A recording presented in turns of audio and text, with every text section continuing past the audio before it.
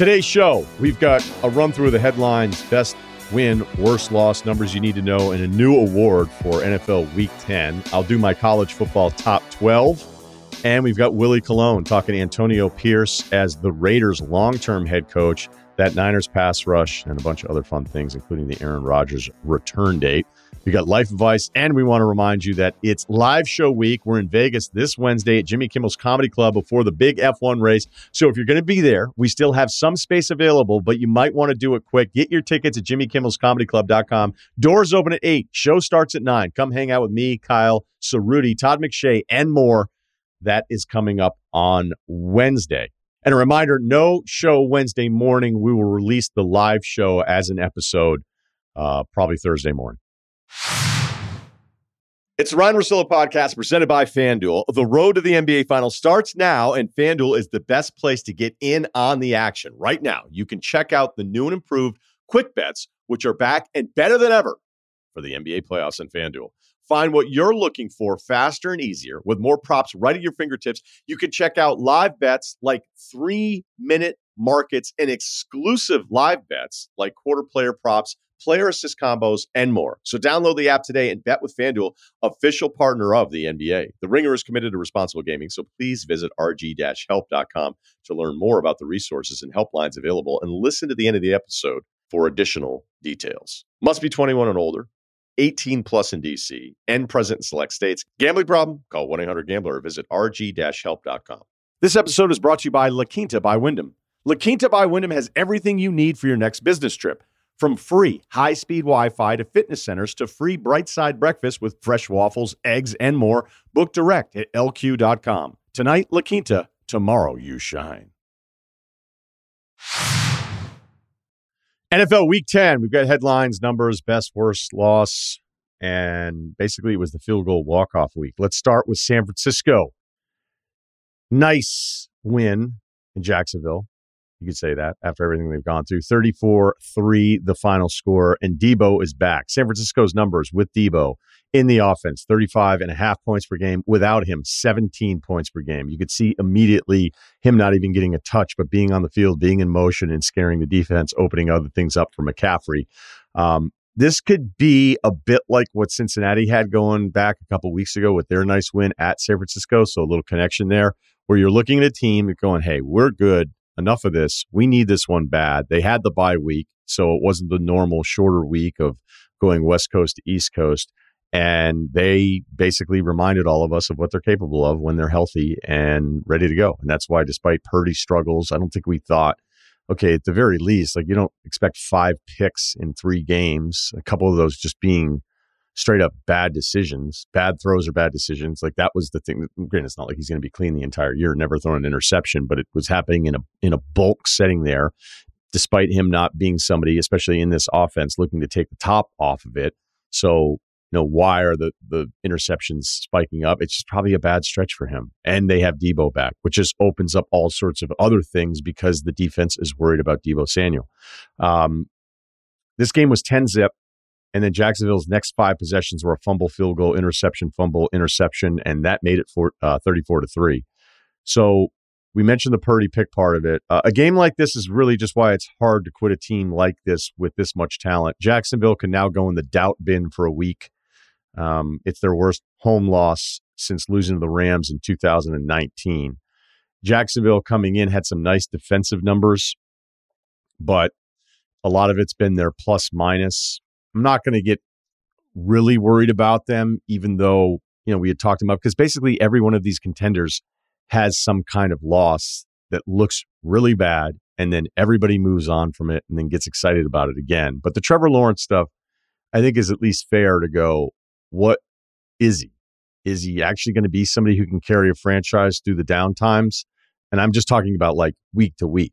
Like the best quarterbacks figure out a way with not a great defense, a turnover here and there to get you back into the game somehow. And he was not able to do that. And a pass rush for San Francisco, what I'd say personnel-wise, has been disappointing for the most part this year. 5 sacks in this one, and they wreaked havoc all game long, leading to some of those mistakes.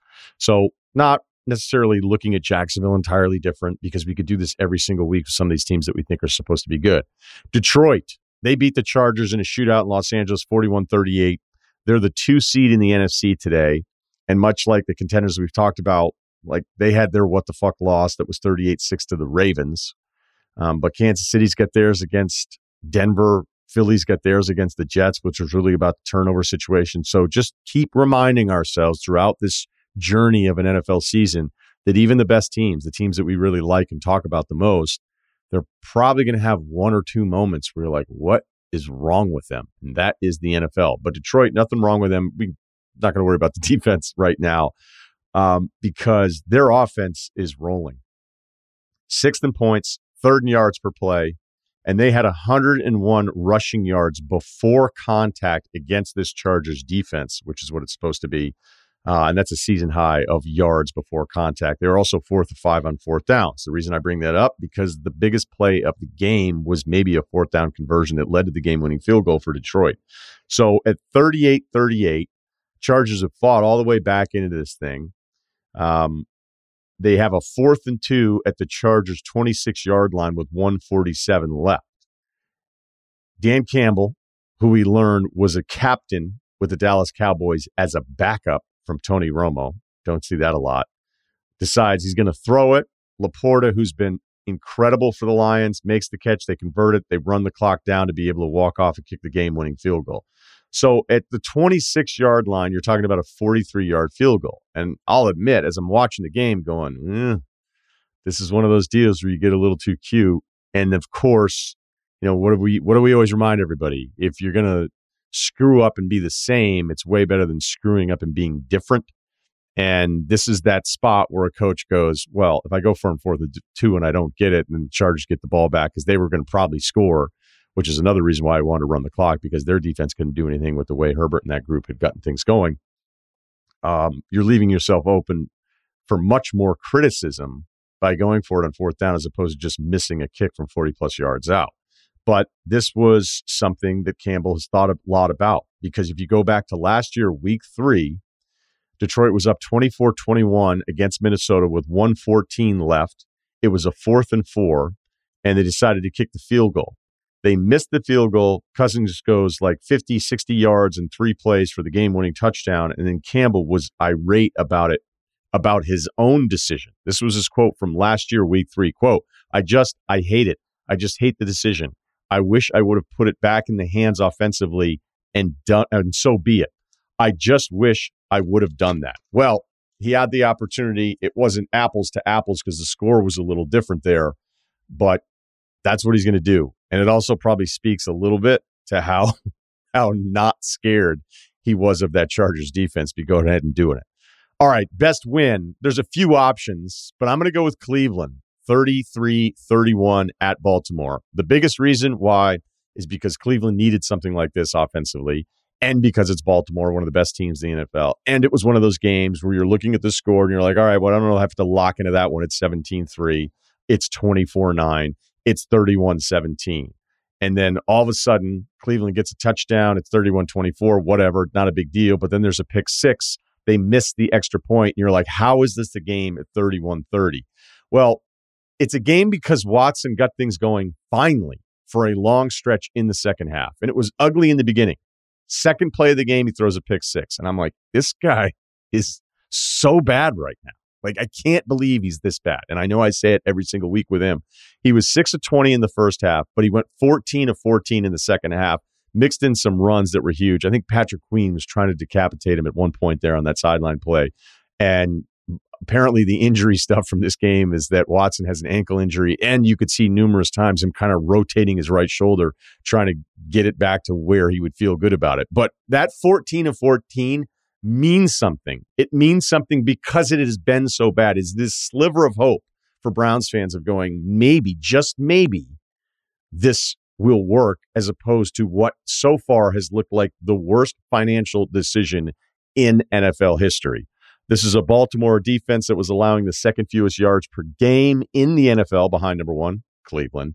262 is the average going in, so it's bumped up a bit because Cleveland was able to, it wasn't just the turnovers in this thing from Baltimore, which, again, not a huge deal. They had their bad game. Lamar's not going to be perfect every single week, but 373 total yards against this defense is doing something. So, again, the lesson in this one, at least, is just anything, even if it's not real, anything to at least make yourself feel better that he could turn this around because it's been so bad. All right. Worst loss, is it Cincinnati because we felt like they got things rolling again? I don't think losing to Houston at home, walk-off field goal, is bad. Houston's 5-4, and we'll get to Stroud here in a bit. But they were down 27-17, and that was the first of 2 interceptions for Burrow. Now, let me talk about quarterbacks here a bit. The reason I admire what Burrow does is he's wired to know, okay, we're down 2 scores. I need to press the issue here a little bit. There are too many quarterbacks, which is amazing even at the NFL level that you'll see this, where they're down 2 scores and they're playing like they're down 1 score. And if there's a quarterback that I doubt, I'm like, I'm not sure about this guy. I don't really like him. I don't think he's the long-term guy. He's probably going to get replaced within 2 years. And that's the way I watch it, right? I'll just watch and be like, is this guy really one of those guys? And, right or wrong with whoever you're watching long-term. But specific to that moment, like if I doubt you as a quarterback and you're acting and you're taking the 3 and 5 yard chunks and you're down 2 scores and the clock is an issue, then that confirms to me that I'm right about you because you're confirming that you're not even that into yourself. And Burrow is wired in such a way that he's going to play to score in game situation. Now, the first pick, you start looking at the clock, you're like, all right, how many more possessions are you going to get? Kind of that 7-8 minute range. You're thinking probably 2, but they got the ball back under 13 minutes in the fourth quarter, and he throws his first pick. So I admire that he's going to press the issue. He's going to play the position the way it needs to be played based on what the game circumstances are. But that pick was on a first down. They get it wasn't a 3-and-out. They get a punt. Then he throws another pick at the Houston 14, and then that one was on first down. So that's the fair criticism on Burrow there. It's not just, hey, the guy threw 2 picks late. It's that you threw them, despite pressing the issue, knowing you needed the 2 scores, you threw them on first downs. But Houston lets you right back into it. They throw a pick, which was just a bad throw by Stroud. Didn't see the coverage underneath. Didn't see the linebacker. And actually, no, that was a defensive back, Britt. And so they score a touchdown. They actually go 3-and-out. Cincinnati's got a game-tying field goal, but yet Houston, and this is my favorite part of Stroud, favorite thing from the entire season, is that he's not going to be somebody who's going to second-guess himself. He had to make some throws to move it 56 yards, and they have a game-winning field goal. So I really don't see that as a bad loss, but I just wanted to go over that again because Stroud, I don't know if he can win MVP. I don't know if Houston could have a quarterback. What if they don't even make the playoffs? Are the voters actually going to vote for him? Is he actually the most valuable considering what he's done and not a ton of weapons for him there? The offensive line is probably better than Carolina's offensive line, and I don't think Bryce Young is in any MVP conversations. But the fact that any of this is happening and it's not met with an eye roll is just a credit to what he's done as they pull another one off with a last drive there. All right. Worst loss then, because I'm not going to say that it's Cincy to Houston. I'm just not. Does anyone even care about New England anymore? I don't even think they do. That one was the early game. They're now 2-8. And I mentioned this last week, where if you look at how the spreads are almost set with this idea that maybe New England is going to get back into it or turn things around, that they can't be this bad. They should have probably won that game outright. Mac had an awful, awful pick again. I know that sounds familiar, but they're 2-8 against the spread. Let's finish with a number you should know and an award. Here's a number for you. This is Mike Sando, Pick Six column, The Athletic. We love him. We love having him on. Pittsburgh is now 6-3. They beat Green Bay. Not a great day for Jordan Love. Pittsburgh has been outgained in every game this season. They're the only team with a winning record this late in the season while being outgained in every game in NFL history. And I swear when I watch the Steelers, I'm like, they're home again? Like, do they start with 8 straight at home? No, that's not true. But they've played 6 of 9 at home. We keep waiting for the dam to break, but they keep winning. Awards. I was trying to figure out something that made it seem like Arizona was trying to do 2 things at once, but I didn't really like the award titles that I was coming up with here because Kyler Murray was back out there. They get the win against Atlanta. He had some really impressive moments. I'm also scared to death he's going to get hurt every single time he drops back or runs around. But they owe him all this money. We covered this stuff last week about potential moves off of some of these quarterbacks. But then you're also, if you're an Arizona fan, it's like, yay, we get Kyler Murray back. We have a better chance to win the games. Yeah, we just won. But then are we also costing ourselves a chance at Caleb Williams, who I'm still totally on board with despite USC struggles because that place is a mess right now. And I don't care what the final score was against Oregon. But if Jonathan Gannon's interviewing for the head coaching gig, and he's done a really good job, at least this team's fighting and responding in spots we didn't expect, part of him selling himself to this organization is that he can fix Kyler Murray. So is Kyler Murray playing because they're like, look, we're not moving him because Gannon said he could fix him and because we owe him all this cash. We don't want to pay him cash to play quarterback somewhere else. But they also could be doing it to raise his trade value, which would be weird if it worked because it's like, cool, he's worth more in a trade, and now we can't really pick one of the other quarterbacks. I think the simplest thing to do whenever you're thinking these things is go, hey, guess what? They actually don't want to tank. Most of these NFL teams, if not all of them, don't want to tank. And maybe by week 12 or 13, we'll see some weird stuff. But whenever we're like, oh, my God, the Bears winning actually didn't mean anything because they have Carolina's pick. But you get my point here. Those of us on the outside are way too accepting of NFL teams purposely losing when in reality, I think Arizona's probably like, we get Kyler back. Let's see what he looks like. We got Gannon here. It's going to be awesome. And that's the long-term plan. And we're not going to try to tailor the end of the season and having Kyler sit while he's healthy, which does nothing for his trade value. Or they just want to keep him because Gannon said he could fix him. So instead, I'm going to call it the Confession Award. And that goes to Danny Cannell, who played pro football, but the topic is actually about college football. But I just couldn't help myself. I had to get it in there. So Cannell, this past week, in light of all the Michigan news of the Big Ten suspending Harbaugh in the Penn State game, we'll get to our college football top 12 a little bit later, Cannell said, quote, you really have to credit the SEC for the way they covered up their cheating and just kept it all in-house. For 30 years, none of this publicly slinging accusations helped them build the conference into the dominant force they are today. All right, college football top 12. If you hate it, don't worry. I probably hate it too. Number 1, Georgia. Strength of schedule, an issue. It's definitely been harder, a little harder. Hard's the wrong word, but you get the point. With Mizzou, Ole Miss, and then Tennessee still ranked in the AP poll at 21, despite getting trounced by Mizzou, who's really good. Mizzou's a good football team. And we'll have them in the top 12 this week. It's not a gauntlet, but it's a little bit better than people expect. And if they played Bama in the SEC, well, when they play Bama in the SEC title game, I'll be picking Georgia. Number 2, Michigan. Can J.J. McCarthy have a Heisman moment by not doing anything? That's basically what happened in this one. It was 24-15. It's not really what the game was. I know it'd be a one-score game. Technically, if you wanted to say they should have kicked the extra point, then worried about 2 a little bit later, you guys can have that debate. But this is another example of Penn State just not being close to Ohio State, Michigan. I don't give a shit what the score is. Penn State fired their offensive coordinator. There were rumors that the offense has opened up. Now, why am I spending this much time on Michigan or Penn State on the Michigan side? The fact that Michigan ran it 32 straight times tells you how not afraid they were of you the entire time. And when we start digging into resume stuff, although a 13-0 Big Ten team is not going to have to worry about the resume conversation that Florida State, the winner of the Pac-12, the Texas-Alabama mess that could be on the horizon, because there are some things that are potentially happening there. Like, here's an example. I think that Washington beating Oregon and Utah is more impressive than Ohio State beating Notre Dame and Penn State. So as I point that out to you, that's why I have Florida State 3. The defense is okay. The offense is pretty good yards per play. The strength of schedule isn't great, but the strength of schedule isn't great for Oregon and Georgia and Michigan in front of them. So that puts Florida State 3, Ohio State 4. I've got Washington 5. Now, I would probably pick Oregon against Ohio State. I would not pick Washington against Ohio State, but I can't do anything with the head-to-head. The head-to-head has to mean something at this point. I thought about screwing around with it, going, just put Oregon ahead of them. You know that they're better than them. They lost at Washington, but they're better, on and on and on. I know you don't want to hear that, Huskies fans, but it's not the way we do things, especially when you go back to that old TCU Baylor thing. So if that puts Oregon at 6, Texas is 7th. This is back-to-back fourth quarters that are a little weird.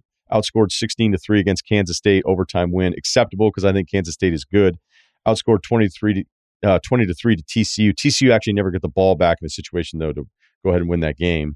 That one a little less acceptable. TCU isn't really that good. Remember in the beginning of the year when Colorado beat TCU and it was billed as beat the defending national champ runner-up? That was interesting. All right, number 8, Bama. I think Bama's better than Texas, but I think Texas's win against Bama is the single best thing on anyone's resume in all of college football, including Washington winning that game against Oregon. because it was at home, and that game was at Bama. Number 9, Oregon State, moving up 2 spots in the AP from 12 to 10. I have Oregon State ahead of Louisville. I have Mizzou ahead of Louisville. I'm just really impressed with what Missouri has been able to do this season. And if you look at what they had going yesterday, I don't know if they're calling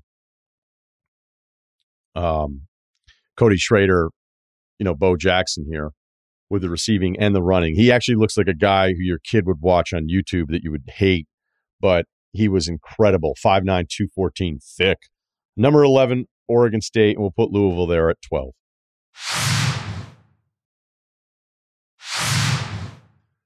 Week 10 in the books, other than Monday Night Football, and a good time to catch up with Willie Colon, who was up late watching his Jets. I watched basketball, so I'm not your go-to guy on that game. It's weird because you kind of still get your hopes up every week, and I'm curious. All right. I love that. I love that you have that kind of passion. I feel bad for you at the same time. It's not even about being, having my hopes up. There's like a legit, I guess, feeling in my stomach that they're going to turn it around. Like, I just feel like with this defense the Jets have, that they're going to figure it out time after time. And then, game time comes. I'm looking at the TV. I'm watching it with Bart Scott, Connor Rogers, who covers the Jets alongside me. And we're all passionate about the possibilities of what the Jets can do. And they do nothing. They do nothing to kind of make me feel like I want to come back to work the next week and actually support this team. So yeah, I don't know if it's my hopes up, just me and just having this blind faith that this team will one day arrive. So I don't know. It's awkward. Well, I know it is. I don't really have a lot to add to it other than, the offense is going to be bad. We know the defense is going to be really good. So if you get a turnover here or there, you might be in a game that you otherwise wouldn't be in. But then you have this Rodgers news, which still, just because he said he's coming back in mid-December post this Achilles thing, this would be one of the most absurd things ever if this actually happens and he's able to hold up physically after this kind of injury. And like I said, I tore my Achilles. Like I know the process. I'm not speaking from somebody who loves science or loves health.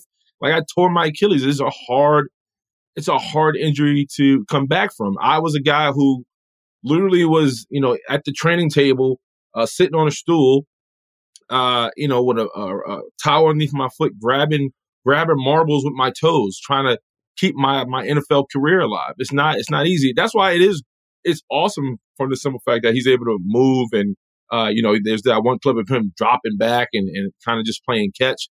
But there are, I'm glad like this Sunday he didn't do it in front of the cameras because I honestly felt like it was becoming a distraction.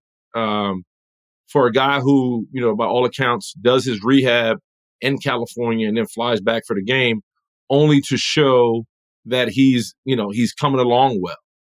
And I'm just like, what is it for? Are you doing this for us? Like, we don't need it. Like, you don't have this. I think we all know Aaron Rodgers can throw a football. Like, that's not important to us. And so, I think if you're a Jets fan, what's important to you is that he doesn't rush through this thing and hurt himself along the way in the process. Yeah, I don't really know what to make of it because I think I've always said this. We can be, when it comes to injuries, right? When it comes to the pain that a football player goes through the course of a game, the course of a season, I think we're two things at once. We are like not understanding of the physical toll of like, hey, how come this team looks like this? And you're like, well, they look like this because it sucks to play this game sometimes. I mean, it's fun and it's awesome, but it's also hard. Okay. Yep. It's so much harder than all the other stuff. I mean, and granted, you could throw hockey in there a little bit, but, and then at other times, I think we're way too impressed with stuff, like a guy's bleeding and it'd be like, oh my God, and he's going back in. It'd be like, of course he's going back in. He's just bleeding. Like, it's not, right. I know it looks bad, but it's not that big of a deal. And then when Rodgers, the first time we saw the footage of him throwing before a game, I'm like, his leg wasn't amputated. Like, this isn't planting. This isn't a 7-step. This is This is just a guy who's one of the best who's ever he's just throwing a football. Like, I'm pretty sure that post an Achilles, like you could do something like this. Right. So it's funny how we underestimate what it is that you guys do, and at the same time completely overreact to something that I'm like, I don't know that was that big of a deal. Oh, listen, when the first time I remember, because, I covered the Jets, as you mentioned, on SNY, the pre and post, and he walked into the locker room, and I can remember, like, the people around us, our cast was like, oh my God, like, you see him walking. And I was like, yeah, I expect him to walk. Like, it wasn't like he fell off a building. Like, you know what I mean? Like, it was like, he's like, did you see Aaron Rodgers walk into the locker room? And I'm just like, yeah. And what's wild about the situation too is a guy who's been injured and dealt with IR, like, you don't have to go out there. Meaning, like, once you're in the locker room, you can easily throw on your sweat, slap down a hot dog, and have a Coke, and just cheer on the boys until the game is over. He's willingly, like, he's doing this himself. So this is all him in his mind saying, today, I'm going to walk into the stadium, I'm going to throw on my clothes, I'm going to be out there for the cameras, I'm going to play a little catch, and I'm going to walk back. By the way, I know people who are actually at the game. Prior to him, playing catch, he was limping up and down the sideline. And so I'm just like, what is it all for? Like, you're limping to play catch to tell us you're going to be ready, but you're still limping. And now that you're not limping, and you're not playing catch, it's just like another circus headline that the Jets just don't need. And it's not nothing against Aaron Rodgers. Is it too much for me at times? Yes, 100%. I can admit that. But it's still like, what it is what it is. So I don't know. On the other side of that game, and I didn't expect to spend this much time on Raiders Jets, and we're not really, because again, I was watching my favorite player on League Pass, Anthony Edwards, take out the Warriors. But get that tech for another stare down, which is absolutely atrocious. The NBA has to be ashamed of themselves, by the way. So. Oh wow, dude, we're crossing over into that. I love Antonio Pierce. I am biased. I cannot be unbiased. He's as real of a dude as it gets, but has this stature in a way that backs it up. There's some dudes, putting a swagger shirt on and hoping it actually like tricks everybody. And to me, he's the real deal. And I hope this works. And maybe him not being McDaniels is the early bump. It's not a very good team, so I don't know that they're going to go on this run. I don't know how well you would know Antonio. Granted, the New York deal, both playing different franchises. I know he's older than you too, but right. I want this to work out. Your thoughts on him right now? I think the last your last statement is pretty much how I feel about it. I want it to work out because I think this is the first time, not being a fan of the Raiders, but I guess actually paying attention to the Raiders, that he feels like he matches the identity of the organization, in the community as a whole. Like Antonio Pierce, only a 9-year career, started with Washington and kind of landed over with the Giants, and then obviously he had a good run with the Giants winning the Super Bowl. I think what I like about him is that he keeps it. I guess it's cliche to say he keeps it 100, but I think he's garnered the respect. Josh Jacobs and Devontae Adams and those guys. And sometimes, when you're a guy who played in the league and now you're a coach, I think the one crutch you do have is to say, hey man, I've been in your shoes. But there's another aspect of it. If you start with respect, you get with respect. You know what I'm saying? Like, I think he respects those guys. I think he respects their resumes. And I don't get a sense that he's, and obviously this is me looking from the outside in. I think you get a sense that he understands that this team wasn't very good and didn't have a lot of hope. Now they have hope. And once you have hope and you have a belief that you can get something done, it goes a long way. And listen, they have Aiden O'Connell at quarterback. He's out of Purdue. He's not a world beater, but the kid is out there scrappy. The whole team's scrappy, decent. Are they going into the playoffs? No. Are they going to win the division? Obviously not. But they just look better on film, and that goes a long way. So I want to broaden this out, though, because, when you look at Dan Campbell coming in, it was like, okay, this is hilarious, but this is really a meathead, and Detroit's trying something different. And it's weird because I feel like there's a large segment of the football community that just writes this guy off immediately. And yet Dan Campbell you're talking about. Yeah, Dan Campbell, right. Yeah. But it's working. And then, I remember going way back to when Dion was still on like CBS. Like he was going, I want the Atlanta Falcons head coaching gig. And I think I just was starting in media and I'm like, what is he talking about? Like, 'cause my thing was always, if you want to coach, then you should be a coach first somewhere else. And to Dion's credit, this thing that he always wanted, he worked it into a Power 5 job.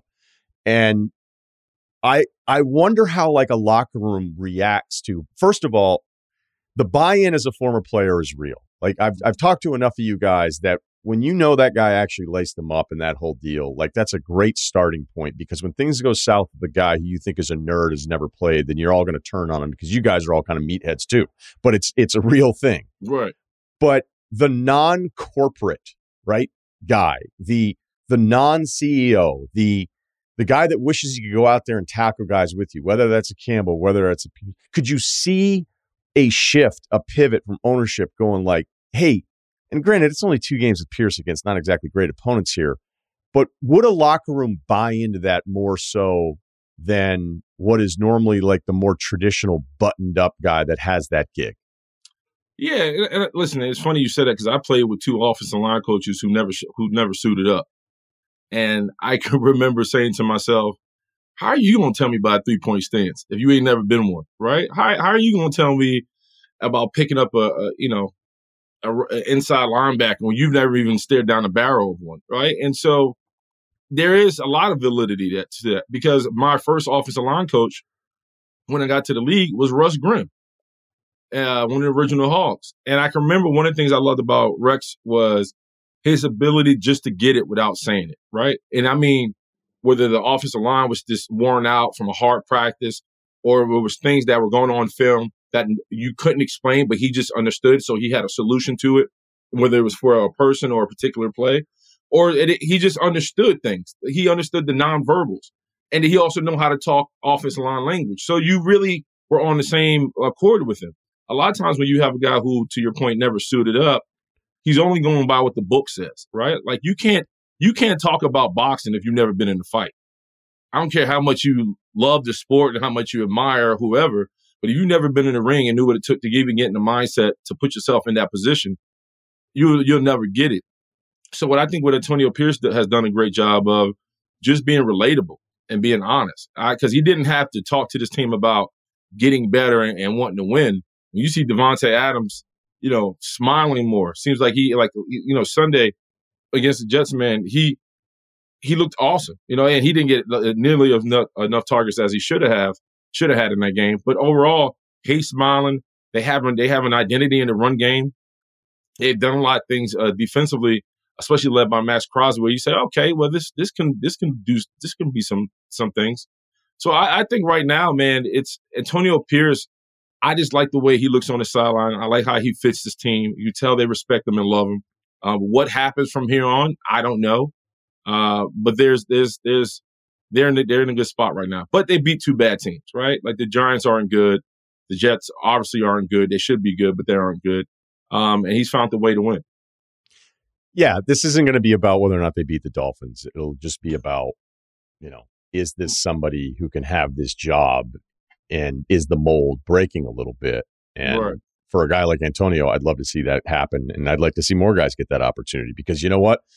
The cookie cutter guys fail too. 100%. So if Campbell had failed in Detroit, it's like, oh, you brought in this rock eater.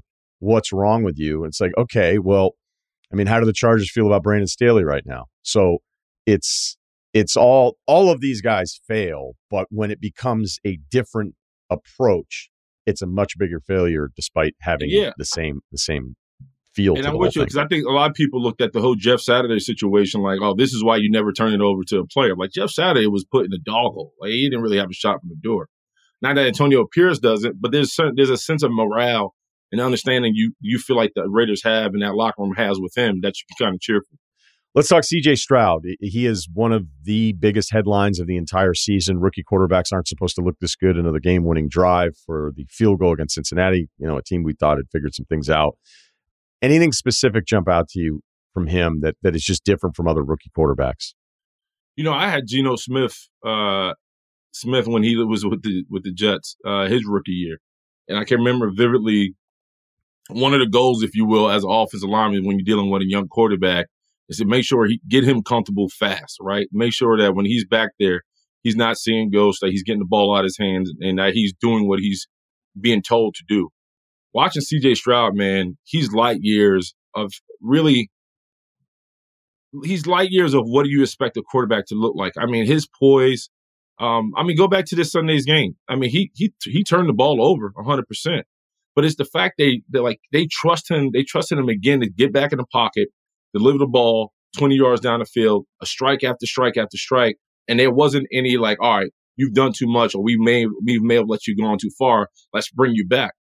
It's not that at all. Like, the kid's a ball player, and the fact that he's made this game look simplistic in his first year, that's what jumps off the tape for me. Like, the kid he's good. He's poised. He's confident.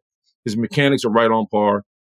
And they're balling. Like, for Christ's sakes, I forgot Robert Woods was on the Texans yesterday. I was like, I forgot that he was even on the squad. But with the run game and Singletary, you talk about Noah Brown.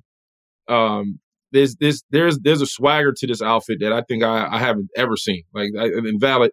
They did have Deshaun Watson at one point. They looked pretty damn good. But to look this good for as bad as they looked last year with a new head coach, I mean, and he's saying all the right things too. When you hear him in the presser, like, he says all the right things. He's passionate, and he just looks cool throwing the football. He does. He looks great. And so I think for me, what stands out the most is his poise. He doesn't seem panicked or worried. He's just getting the job done. And he's doing it well. Richard Sherman, who's part of the Amazon show, talked about Trevor Lawrence in the past. And I think what he's saying here is fair because, Jacksonville got smoked by San Francisco. I mentioned the open. The Niners were healthy off the bye, had lost 3 in a row. Like, they were as up for that one as probably any game this season, sure. Maybe other than Dallas. And then Jacksonville, who has this good record, but you look at some of the stats, you're like, wait, how good are they really? And offensively, there's some numbers in there. You're like, wait, that's way worse. But I still look at Trevor Lawrence as like somebody who gives you a chance. And essentially his tweet was when I make an assessment that Lawrence hasn't been the generational talent he was billed to be coming out of Clemson, Jags fans are up in arms. The tape doesn't lie. The team has won because the defense has gotten turnovers. At this point, Lawrence has more turnovers and touchdowns on and on. So basically, it wasn't like he was like, hey, this guy sucks. He's going to suck forever. It's just he's not been as good as I think. What do you think of Lawrence? I think he's spot on. But you also got to understand, Trevor Lawrence kind of made this bet. Remember in the preseason, he's like, I plan to throw 5,000 yards, right? Like, I'm going to be amazing this year. And he has been average. You talk about having only, he has 10 takeaways, he has 10 turnovers, but 9 passing touchdowns. And the bottom line, they can't protect him. Like, the offensive line isn't very good. But the Jags on defense, they walked into that game with 18 takeaways. So it's weird because they do have the Calvin Ridleys. You talk about the Christian Kirks. You talk about Evan Ingram. They have Etienne. They can run the ball for the most part. But when you're a starting quarterback in this league, especially when you're him, you're supposed to mask the deficiencies on offense. He has yet to do that. And so when you talk about who's the best quarterback in that division, to me, it's C.J. Stroud. And he's the rookie. And so it's not even close. And I think Sherm is spot on because you can say what you want about this offense, but being 6'5" and being able to have the mobility like he does, he has to be money, and he's not money. You go back to the Steelers game, he wasn't great in that game either. The Steelers were just really bad. I mean, the Steelers they're a scrappy group and they win ugly and they play big time defense. But you thought there was a lot of expectation for the Jags to come in that building and flat out blow them out like the Niners did week 1 against the Steelers. That didn't happen at all. So, Trevor, there's a lot on his shoulders that he's just not producing at a high level, or at least the standard that we expect him to play at. He's definitely not that guy. He's not him. He doesn't get a Hemi Award, if you will. Who would you rather have, Dobbs or Lawrence? Right now, I'm going to be honest. I love Dobbs, man. I love you talking about the last 2 games with the Vikings, throwing for 400 yards, rushing for 100 yards in both games. He's running it. He's throwing it. And I like the fact that he kind of has this, his air about him where he won a sweepstakes, like he won a prize to be the quarterback on a pro team. Like, because when you don't know people's names, you're just flat out balling, and you just have this, this moxie about it, like, hey man, I'm going to do the job, and whatever happens. I support the kid, man. And, he was on 5 teams in 12 months. I felt bad when he got released from the Browns because I didn't think DTR like outplayed him. I didn't think it was just like a glaring. You know what I mean? I didn't just see why he wasn't warranted of being the number 2 behind Watson. So it's interesting. I thought he balled hard enough to remain the guy with Arizona. Valid, they were 1-7. They weren't very good, but he kept them in a lot of games with just pure talent and will. So I just feel bad because I don't know what he needs to do to find a home. Like what's going to be a home for Josh Dobbs? I don't know because right now every time you put on a tape, you're like, okay, the kid got some. We like what we see, but then you look up and he's on another team. So it's like, and go back to the Tennessee game. Like he was on the Titans in the playoff game, didn't know anything from anything, and pretty much tried his best. So the kid has marbles, man, and I just hope this situation in Minnesota works out for him. The craziest part about it is that they're putting the game in his hands offensively. Like, this isn't somebody getting a couple wins and you're like, oh, they won 17-13 and we're going to pretend the quarterback was good for a week, which is one of my least favorite things about the way we talk about the NFL. Like, oh, yeah, he went 13-26, 181, no turnovers. The defense was awesome. We're going to give this fucking guy credit. We're going to give number 13 credit. and it's extending the lie, right? And I'm not even talking about one guy specifically. There are so many quarterbacks every year where everybody knows that he isn't the guy, but then we just extend the lie because of all these other circumstances. And maybe that's part of the Trevor Lawrence story a bit this season, even though I'd still think like, okay, I don't know that I'm ready to write him off. But if you're telling me he's average, that's not what you expected with Lawrence, was back to the original point. But with Dobbs, one of those things you always look for is how often is the team throwing on first down in those neutral situations, right? Not at the end of the game when it's a nightmare. It's just, okay, scores within this parameter. And they like, Washington probably does it more than anybody with Sam Howell, and they definitely did this past week, like throwing on first down, and Bieniemy's just like, look, we're going to try to do the Kansas City stuff that we did with a different version at quarterback. But it's kind of the way to play the game now is you can't just be giving up first down opportunities every single time, adjust second and third to what happened on first. And yet with Dobbs and Minnesota's defense deserves some credit here for turning things around, but they're not screwing around with it. And it's impressive they're winning. It's impressive he was on 5 teams since week 15 of last year, but they're letting him actually play the position, which in this circumstance normally they would be hand-holding the whole time. And that's not what the Vikings are doing. Yeah, 100%. Considering that he's still learning his way around the building, right? Like usually, and you got to give Minnesota credit because when Kirk Cousins went down, they didn't throw their hands up, right? They was just like, it's done. They didn't do that. They actually said, you know what, we're gonna throw one more stone at it and see if we can crack this thing. And they bring in Dobbs. And a lot of people, when they said, okay, well, we'll see what happens. But to your point, the defense was playing better. Like Danielle Hunter, which is our leading, leads the league in sacks, is balling. You talk about Kirk Cousins going down with Achilles. You bring in Josh Dobbs. He comes off the plane and he's just running and gunning. And I think there's something to be said for that. I think a lot of times, and I think I was the same way as a ball player, like less thinking is more. Sometimes you just got like the athlete and that talent just come to the table and ball out for you instead of putting too much in his head. And I think you see it right now. But he's also a smart kid. He's like building rockets and shit. Like he's a smart kid. Dude loves rockets. Once you find that stuff out, you just know, all right, this guy he can understand cover two. He's got it. Right. Deshaun Watson, a glimmer of hope. I needed to see that. I needed because I've been hard on Watson, man. I've been hard on him because I don't want to say. I feel like I'm about to say something that's going to be really, really bad. So this is what I'm trying to say. For somebody who got the bag, right, after everything he went through in the offseason, to land in Cleveland, and Valid, when he only played 6 games, wasn't great, but had a full offseason where they pretty much can customize the offense for him. And then, beginning of the season, I thought he was spotty. He didn't look great to me. He didn't feel like I was watching the Deshaun Watson coming out of Houston. Nowhere near close. And then he plays last week against the Cardinals. I'm like, okay. Oh, yeah, there you go. I see a little razzle-dazzle. There you go. And then on top of that, I was really frustrated with him tapping out of games, especially when the team was clearing him, right? The team was like, hey, he's clear to go. And he's like, nah, the arm's not feeling better. Ryan, you got to understand, I play with Ben Roethlisberger, bro. You know what I mean? Like, I watched Ben get slammed. I seen Ben play through things that I know most men wouldn't play through in their careers. And then so there's an expectation of being an AFC North quarterback because of the defenses that you play against within the division. It's a hard division to play in because of the physicality each team prides themselves on. So when I'm watching Deshaun Watson, man, I'm like, dude, you got to go because you do have a top ranked defense. You have arguably one of the best defenses in the league right now, and one side of the ball needs help, and you can be the difference. And matter of fact, for a guy who just got to the city, this is how you win the city over. Win scrappy, show everybody in the city you're tough, you built for it, and just get the job done. In the first half against Baltimore, he wasn't great, but the second half, I felt like finally he gets it, right? Finally, he was like, he willed himself to carry that team and make some plays down that stretch that really helped him out. Now, at the end of the day, does he still have to be better? 100%. But the fact that, I finally felt like I looked at the Deshaun, there was a second half of that Baltimore game where the Deshaun Watson that I fell in love with from Houston finally showed up. He was gritty, made plays with his feet. Obviously, the arm is still there.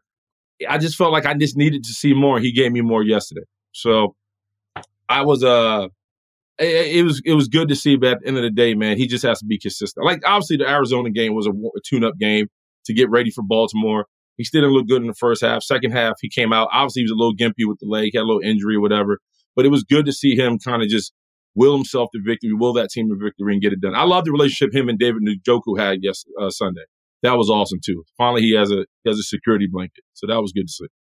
Yeah, that's what I felt like in the beginning. Like, at least we saw something that resembled the guy that we saw in Houston. And every time I'm shocked at how bad he is, and I share that, there's this group of people that seem to think that this is who he's always been. And I'm just like, I watched enough of those Houston games without much around him.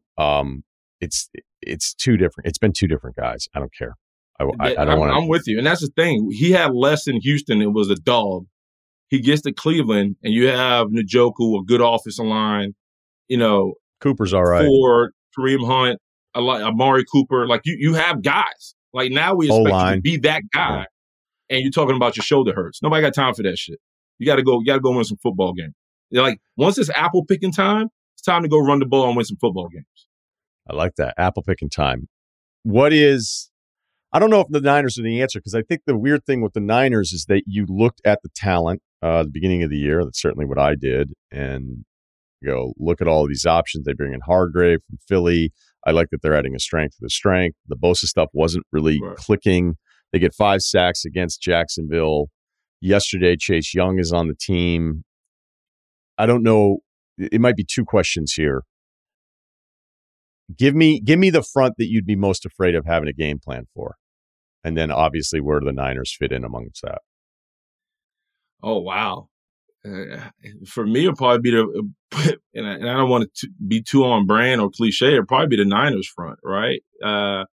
That's kind of what I was wondering. Now, Chase Young, whatever you think of him, he was really good this year with Washington, despite a kind of, hey, is this guy, he's supposed to be one of these guys, but he's not really showing it. And I think this is probably the best stretch he'd had football-wise of his career with Washington before the trade. Well, I think he wants to get paid. 2, I also think it's a situation where he's finally, being with the Niners, where there's, and not that there was so much pressure in Washington because he played along a couple other first-rounders, but, I mean, between Bosa, Hargraves, Armstead, him, I mean, like, now he's a part of kind of this Mon squad where, like it's hard how you game plan. Like, a lot of guys double Bosa, but now you got Chase one-on-one that time. And sometimes even when they go max rotation, you got Hargraves getting off too. So I think the fact that it's not about him, it's just about him just being the best he can on each down and just beating the guy in front of him plays into his strength. I mean, he's an ox, man. He's a big dude. So at the end of the day, for him to play the way he played against Jacksonville, I'm not surprised because on top of that, Jacksonville can't protect anybody. So it's pretty much him beating up on a bunch of JV guys. But he showed up, and he needed to have that game. And they needed to look dominant. Because, San Francisco, they're not a heavy blitz team, right? Like, they try to get home with what they have, with their force. Sometimes they drop 8, and they'll let the boys get home. And so at times, it's weird because I thought the last 3 games where they needed to make a change was become more blitz happy, take more chances, and they kind of didn't. And you show them get exposed. When you play against Minnesota and you don't get a sack, and Bosa is healthy, It's like, well, damn, like what the hell's going on? Where are these guys who were known to be world beaters? And so the fact that they got Chase Young and they looked as good as they did, they gave Trevor Lawrence a shitload of fits. They're moving in the right direction. And Brock Purdy was money. Everybody was money. Everything was as advertised. So it was good. But I think one thing about this Niner defense, man, if they continue to stay healthy and play together, they're going to be dangerous come playoff time. Yeah, I would agree. I think right firmly back into the conversation after a really disappointing stretch of 3 games. Willie Colon, SNY, Jets pre, post, and Fox Sports as well. We'll catch up again soon. Thanks. Thanks, brother. I appreciate you.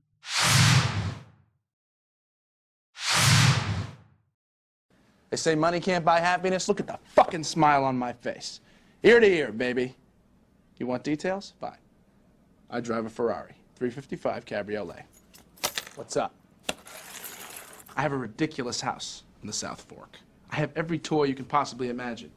And best of all, kids, I am liquid.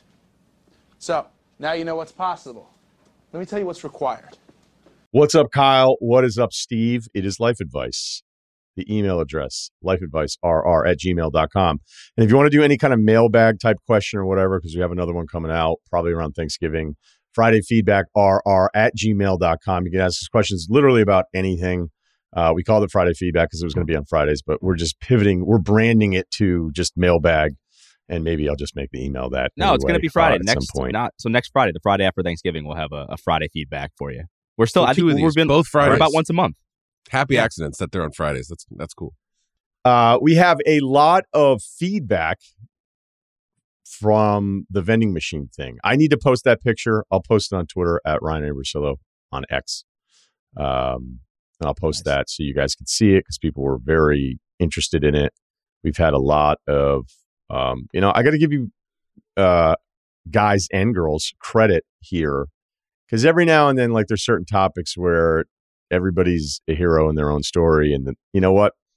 I need to respect the audience more on this one because, well, there's just been other topics where, everyone will chime in. Certainly when the parent stuff, any time that comes up, we've got authors and everyone jumping down our throats about anything we say. So this was really cool because there was a lot of positive stuff. There was very little, I could definitely do that or whatever. Because when you see the picture, it's clearly very daunting, or people trying to rig the system. So a competitive eater chimed in, loved the show, 27, 6'2", 215, bench 305, squat 335, deadlift 425. Former college football player, B-ball comp is late career Spurs Rudy Gay. Oh, he's a former college football player. All right. That makes way more sense. Okay. I was like, what? He's throwing some hybrid at us. I have always been a massive all caps eater and have been fighting that in my mid to late 20s with a heavy dose of basketball. I have 4 competition eating titles in my life, all before I was 22. Nothing like the Nathan's hot dog eating contest, but a couple legitimate competitors.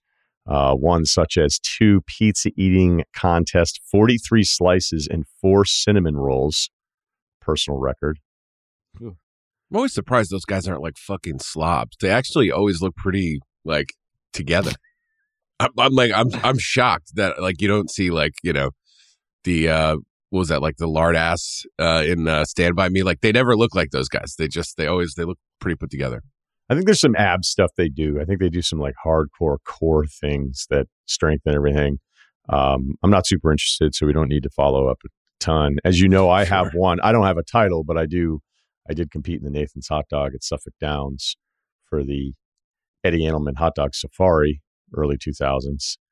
And I don't even like hot dogs all that much. Wow. Yeah. I didn't know that about you. You were like, as you know. I was like, that's fucking I didn't cool. know that either. I think I got credit for 7. I think it was really 6. I asked for ketchup. Did you do the dip thing? In the water? That's why I only got 7, dude. Like that's terrible. No, the radio station basically was like, you have to do this. And I was like, I really don't want to do this. And they're like, you have to do it. I was going to say it's pretty off-brand, but yeah. And, when I said I didn't really even like hot dogs, they were like, what are you? That's perfect. Fucking Russian, the communist. Although I imagine Russians probably do like hot dogs. So I just was like, I don't really eat them, not that I don't have any meals that aren't unhealthy. Like I'll eat stuff that, I'm not over here with a scale counting the macros or whatever. I remember when a guy at the gym was like, "Hey, are you able to, like, you count your macros? Like, what are your?" I was like, "Not really, dude. Not really. I'll smash a pizza by myself once a week." So I don't know what to say. Anyway, I was sick for like 2 or 3 days afterwards, though, but just absolutely sick. And then I had to give Ed Cookie Jarvis a ride to the airport, who was a competitive eater and was a big guy. What would your food of choice be if it's not hot dogs then? Like, what would you want to competitively eat if you had to do it again? I don't know. I don't even know. I don't know that there's Chicken any wings. No, Yeah. no. Not now. No way.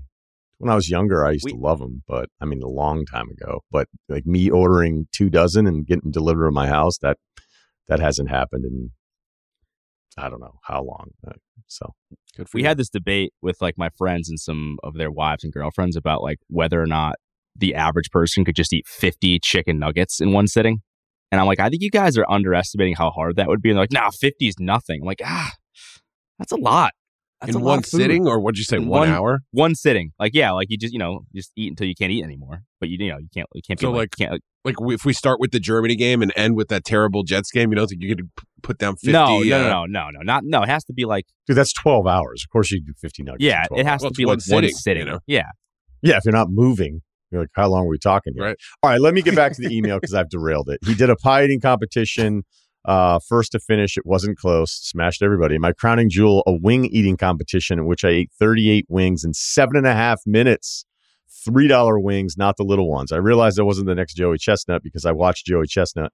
So I hung up the bib, and I still have great advice for eating as much food as the vending machine challenge calls for. P.S. Completely agree. Some people are driving around thinking that's easy, but that's a ridiculous amount of junk food to eat in a day. I'm telling you, that's why I need to tweet out the picture. But I'm giving the audience a ton of credit, like incredibly impressed that there was very little no problem, dude. Because then you have to think of the person that listens to it and goes, let me just email to these guys real quick that don't know me that I would have no problem doing this.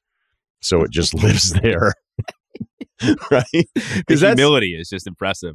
Right. There's always part of like understanding any feedback to like, okay, but you were driving around and thought, hold up. Be like, can you pick up the kids? No, I've got to email these people that don't know me and will never meet me that I could do the thing that I actually just heard them talking about and didn't see the picture of. All right. I digress. So 1, drink a minimum of an entire gallon of water the day before. I would do 2. You're going to want to be full for most of the day before. Hey, back to you guys talking about being full. I like it. 2, considering the timing of when you need to eat, you should have an enormous lunch the day before with lots of starches. 3, late night before, eat as much salad as you possibly can avoid. Wait, we need a little comma there. Eat as much salad as you possibly can. Avoid dairy if possible, but I always needed some ranch to help get that much lettuce down. So maybe if you can handle a vinaigrette, you go that way. In case I didn't make this clear, the salad you eat the night before is the most important part to keeping your stomach stretched out. The leafy greens help you clear out in the morning.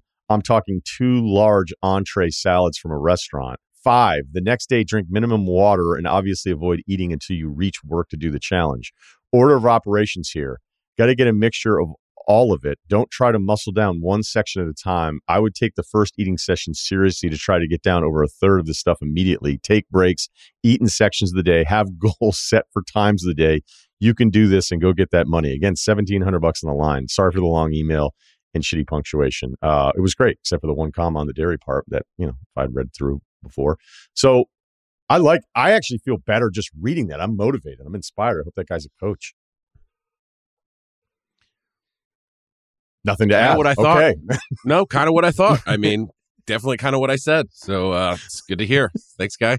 All right. Moving on. Mix in a salad was the advice. Nice. Yeah, the night before. We also had this, I guess a couple weeks ago. I know I did because I tweeted it out.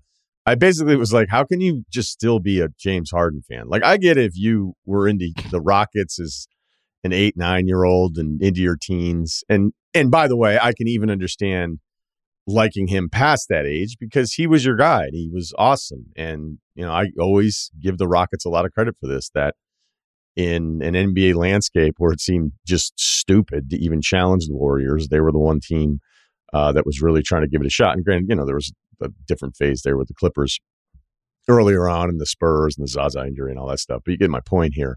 But then as you got older, I would think like, hey, I don't really want to back this guy anymore.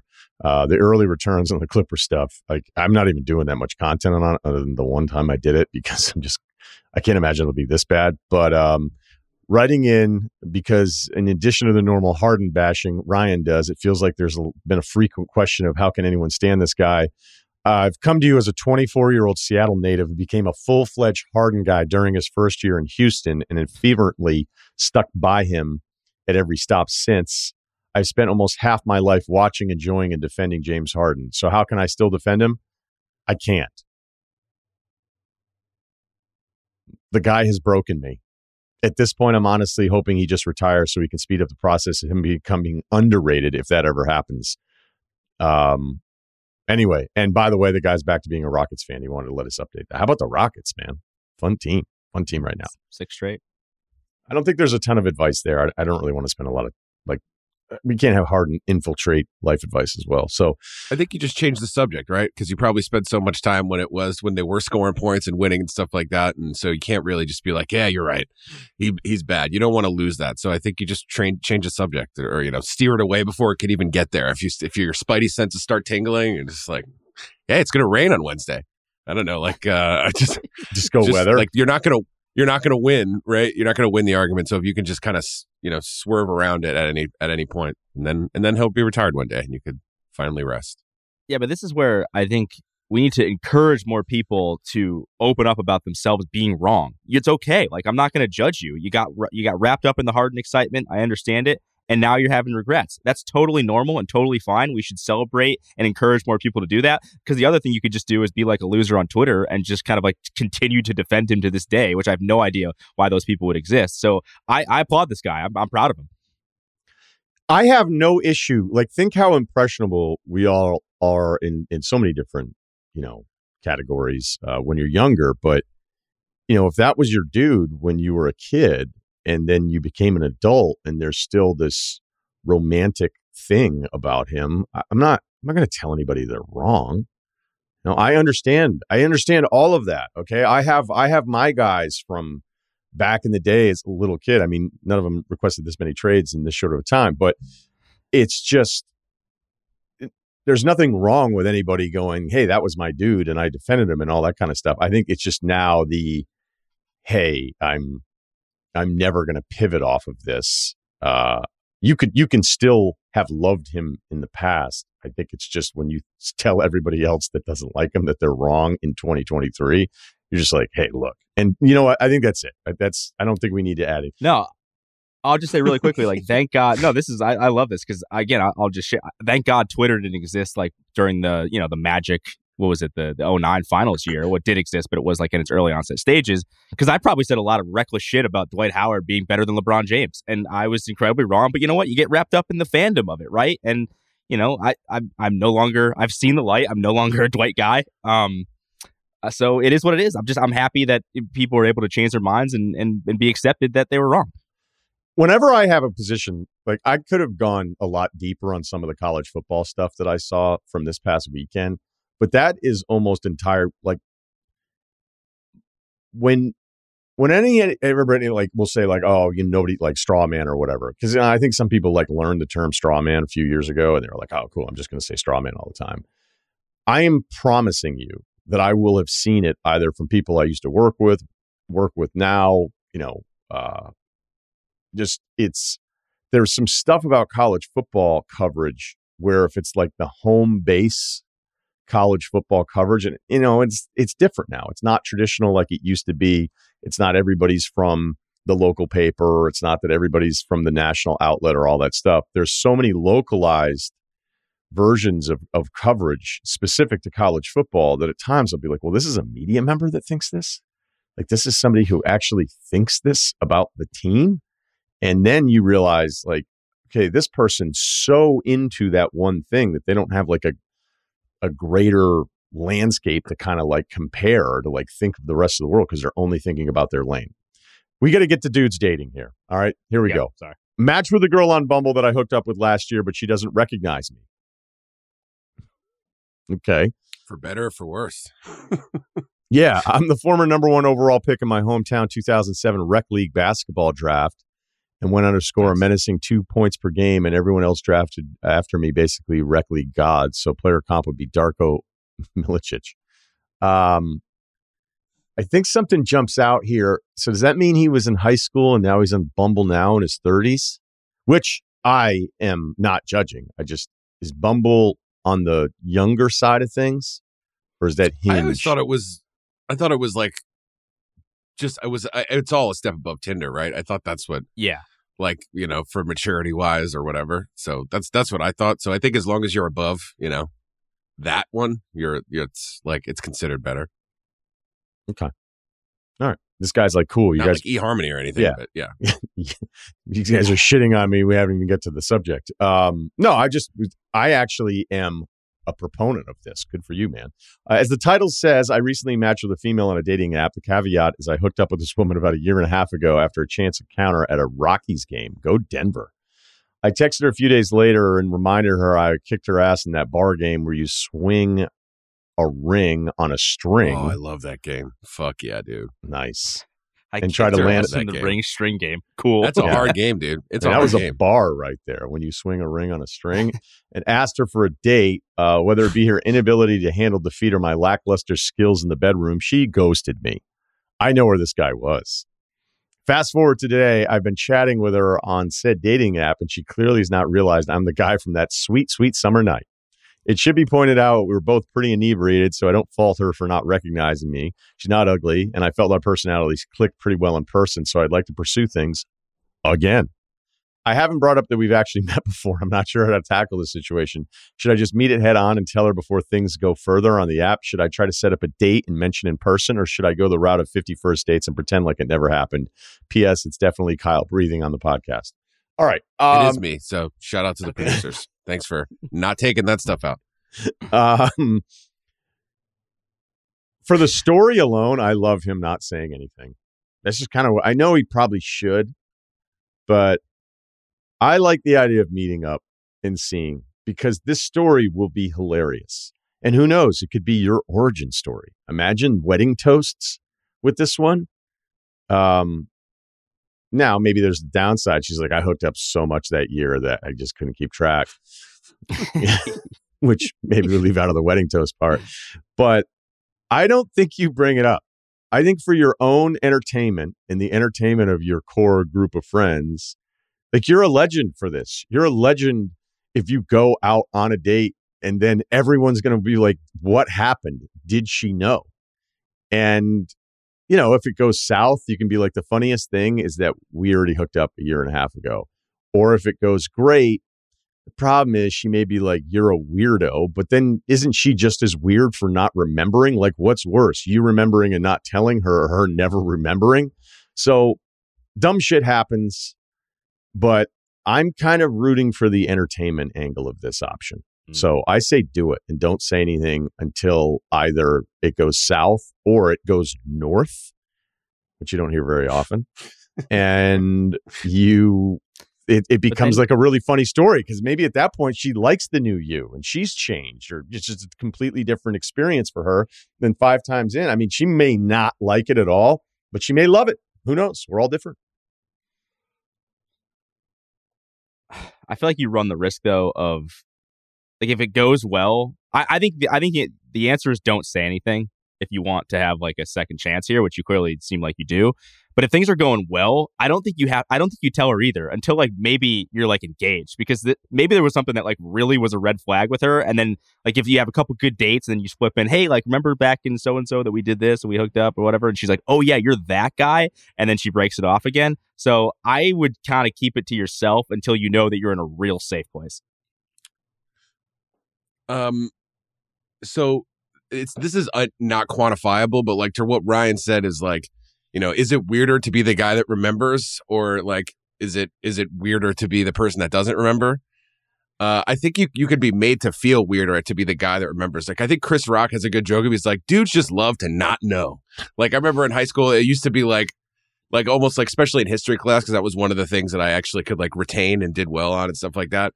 And like, I would just somehow come up with my friends and I'd talk about something in class, and they'd be like, I don't know that shit. Like they're almost like proud. So I know it's like a little different, but it's kind of unquantifiable, but it's something you just kind of know that like the people who forgot and like, oh, you remember that shit? It's like sometimes they're just like, oh, I'm cooler than you. I got so much going on. I don't even have room for that in my brain. But what I would say for this specifically, I wouldn't overthink it, but maybe you haven't met up in person yet, right? He's remembering when he's saying like we clicked in person, he's remembering that shit from a while ago, like a nerd, because she totally doesn't remember. But I think what you could do is when you finally set up the thing, you look at her eyes, and if she like does it like a little like, you know, pictures could be just way different. Like, you know, we've all been there where we saw a picture and saw a person. We're like, wow, I can't believe that's the same, you know, subject here. But I think that like if you look at her and she does like a little like, you know, head cock or like is this, you know, then you can act like it's happening to you for the first time too and be like, oh my God, ring game girl. But if not, then maybe you can just bail on that. Like if you get the actual, once she lays eyes on you, if there's any sort of change in her face, you see the gears turning at all, then maybe you can be like, then you can act like, oh my God, are you actually the same person? But if you know, read that. And if you you know, if you read it, then make the handoff. But if not, you know, just act like it never happened. Yeah, that's a little devious though, because then you could be setting yourself up from like you hook up so much that you don't quite remember everything. I like, and you're the cool guy. As an aside, I love that Kyle was the history guy in his crew in high school. So this is right. This is completely dependent upon her, because now as we played this out and talked about it, like I've also thought, what if this happened to me? And what if I didn't remember the girl and then we met up again for a date and then we hung out a few times and then she tells me like after the third time, we already hooked up a year and a half ago, by the way, then I'd be like, what a lunatic. So it really depends on her personality, but I think there's just a great chance for an all-time story here. And I would protect that. Protect stories. Protect stuff that you'll remember 10 years later with your buddies. So you can go, I can't believe you did that. And the fact that you might be 30 doing this is even more, I know, to some immature, unimpressive. I think it's hilarious. So that's my vote. You know, what if you did this? What if you did the, like, you try to maybe take her to the same spot and play the ring game again and see if anything kind of clicks? Is there maybe a way to do that? Here's the other thing that I was just thinking about, which could be really depressing. What if you guys go out, you hook up, and then she ghosts you again? Are you going to be ready for that, like, kind of, you know, pretty bummer of an ego situation there? Well, I would say 3 months post ghosting, just say, hey, just a heads up, I'm the guy from a year and a half ago. And then just leave it at that. Okay, let's do what's up? Yeah, what's up now? Let's do a neighbor deal here. Do I owe my dick of a neighbor money? Hey guys, no stats, but I listened to a ton of Huberman and Atia have big plans for one day. Anything to anybody there? Me too, dude. I too have big plans. Okay. No. I need a ruling. Do I owe my neighbor money? Backstory, my neighbor, let's call him Dick, is a total dick. There's not enough time to go into all the details, but examples of his dickish behavior include yelling at neighbors, leaving his yard as a disaster, his dogs barking in the middle of the night, starting projects like building a stone walkway and never finishing, leaving dirt and rocks where they lie.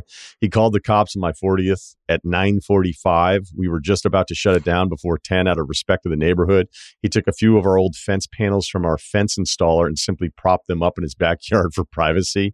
But the worst thing this piece of shit has done is move his gutter spout to come out the corner of his yard toward my house. At the time, we were replacing our window wells, and the additional water coming off his roof poured into the basement. Before I get a picture of his gutter, he had removed it.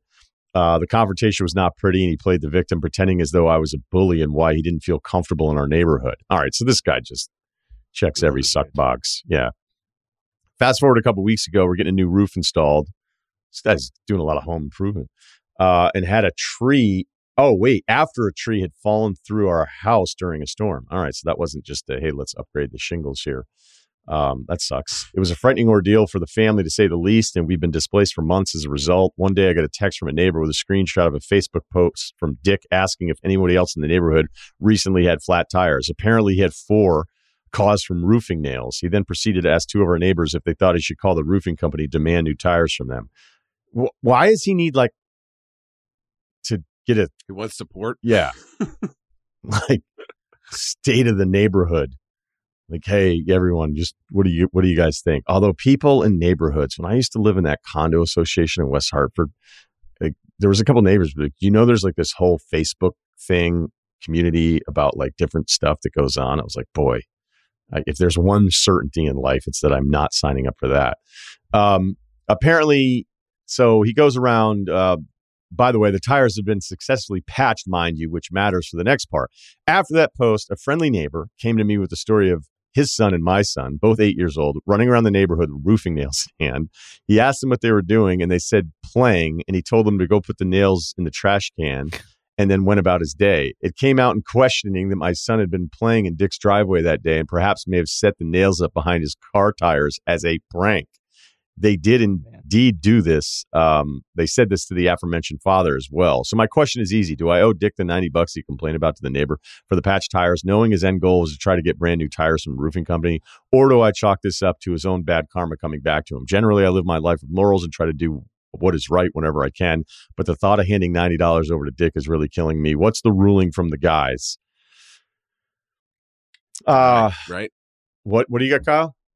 Deny, right? Because he's saying, did I get this? Could I catch this ending that he said like his kid and like his kid's friend was the culprit? Yes. I mean, you think he's going to start. This is like a calling the cops on 9-year-olds guy. Like, I think you wouldn't be shocked. You wouldn't be shocked. And then he's got that in your file whenever he's like thinking about doing the next thing. They'd be like, and the kid set up tires or, set up nails behind my tires. Yeah, clearly the kids did this, it sounds like. So I don't think that's the hang up. I think the hang up is that he knows that his kids did this, but this guy's resume sucks.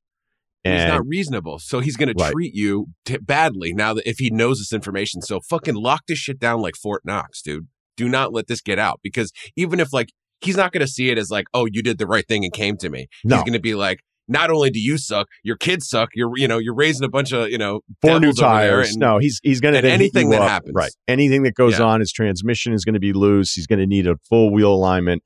He is going to use this as an invite. So normally I would agree with the emailer, like do the right thing, go to him and say, I think my kids may have been responsible, but this guy flooded your basement, didn't care, stole stuff from the fence installer to then do his own makeshift thing.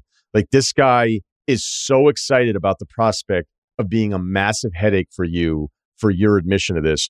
And again, like I said, 99 out of 100 times, you do the right thing and you go to him, but nope, I'm on your side. I'm on your side on this one because you'd just be inviting a whole new tier of problems that would be beyond what you're actually responsible for. Yeah, somebody who actually does have a shitty neighbor. I think I told some stories on the pod before. How's that going? I love your shitty neighbor stories. I love them. Honestly, I haven't really. He's right over here. He hasn't really talked to me, and we haven't talked in a while, so it's been pretty quiet on that front. But I want to have a good relationship with my neighbor. Because here's the thing, like there's been different grievances that have come up that have mostly been him overreacting. But yeah, like I'll admit some of them have been our fault, and I'd be much more likely to own up to them and try to help fix the situation if he wasn't such a dick all the time. If you thought something good would come out of it, right? Yeah. So like, I mean, you're worried about the karma situation. Everything that you've said, like, I don't think you have to worry. I don't believe in karma, but I don't think you have to worry about karma here, man. Like, you're good. Like, it's a kid. He screwed up. The fact that this guy, if this guy's tires popped and he didn't really know why and you saw it, the fact that he was going around with your neighbors trying to like incriminate you and trying to get something out of the company, like that just, again, it's just shitty behavior. That to me, that's more bad karma than you not telling. The only thing I'd be concerned about is like, you kind of don't want your son to just get away with this. So like, there's got to be some sort of discipline there. Sure. And like, he needs to know that like, it's not okay to do this, but the neighbor is an asshole. So we're going to kind of let this one slide. I don't really know how to handle that. But as far as your neighbor, no, dude, you're fine. Because it won't end there. He's an unreasonable dude. Yeah. No, I think it would be a whole new series of problems if you did this. If you feel that bad about it, maybe you'd throw $90 in his yard, put it under his tires. Make sure there's no ring camera. Just in coins. Yeah. Right. Just in coins. Bury a jar of $90 worth of coins. And then, it's not like he's going to be going on the Facebook community being like, hey, I found $90. So, but yeah, don't be filmed because then it'll be like, wait, $90. What mystery have we whatever. Okay. That'll be another Life Advice edition. There you go. Again, Friday Feedback is FridayFeedbackRR@gmail.com for the post-Thanksgiving episode. Thanks to Kyle. Thanks to Steve. Thanks to Stefan. Ryan Russillo Podcast, Ringer, Spotify. I'm not a system player. I am a system.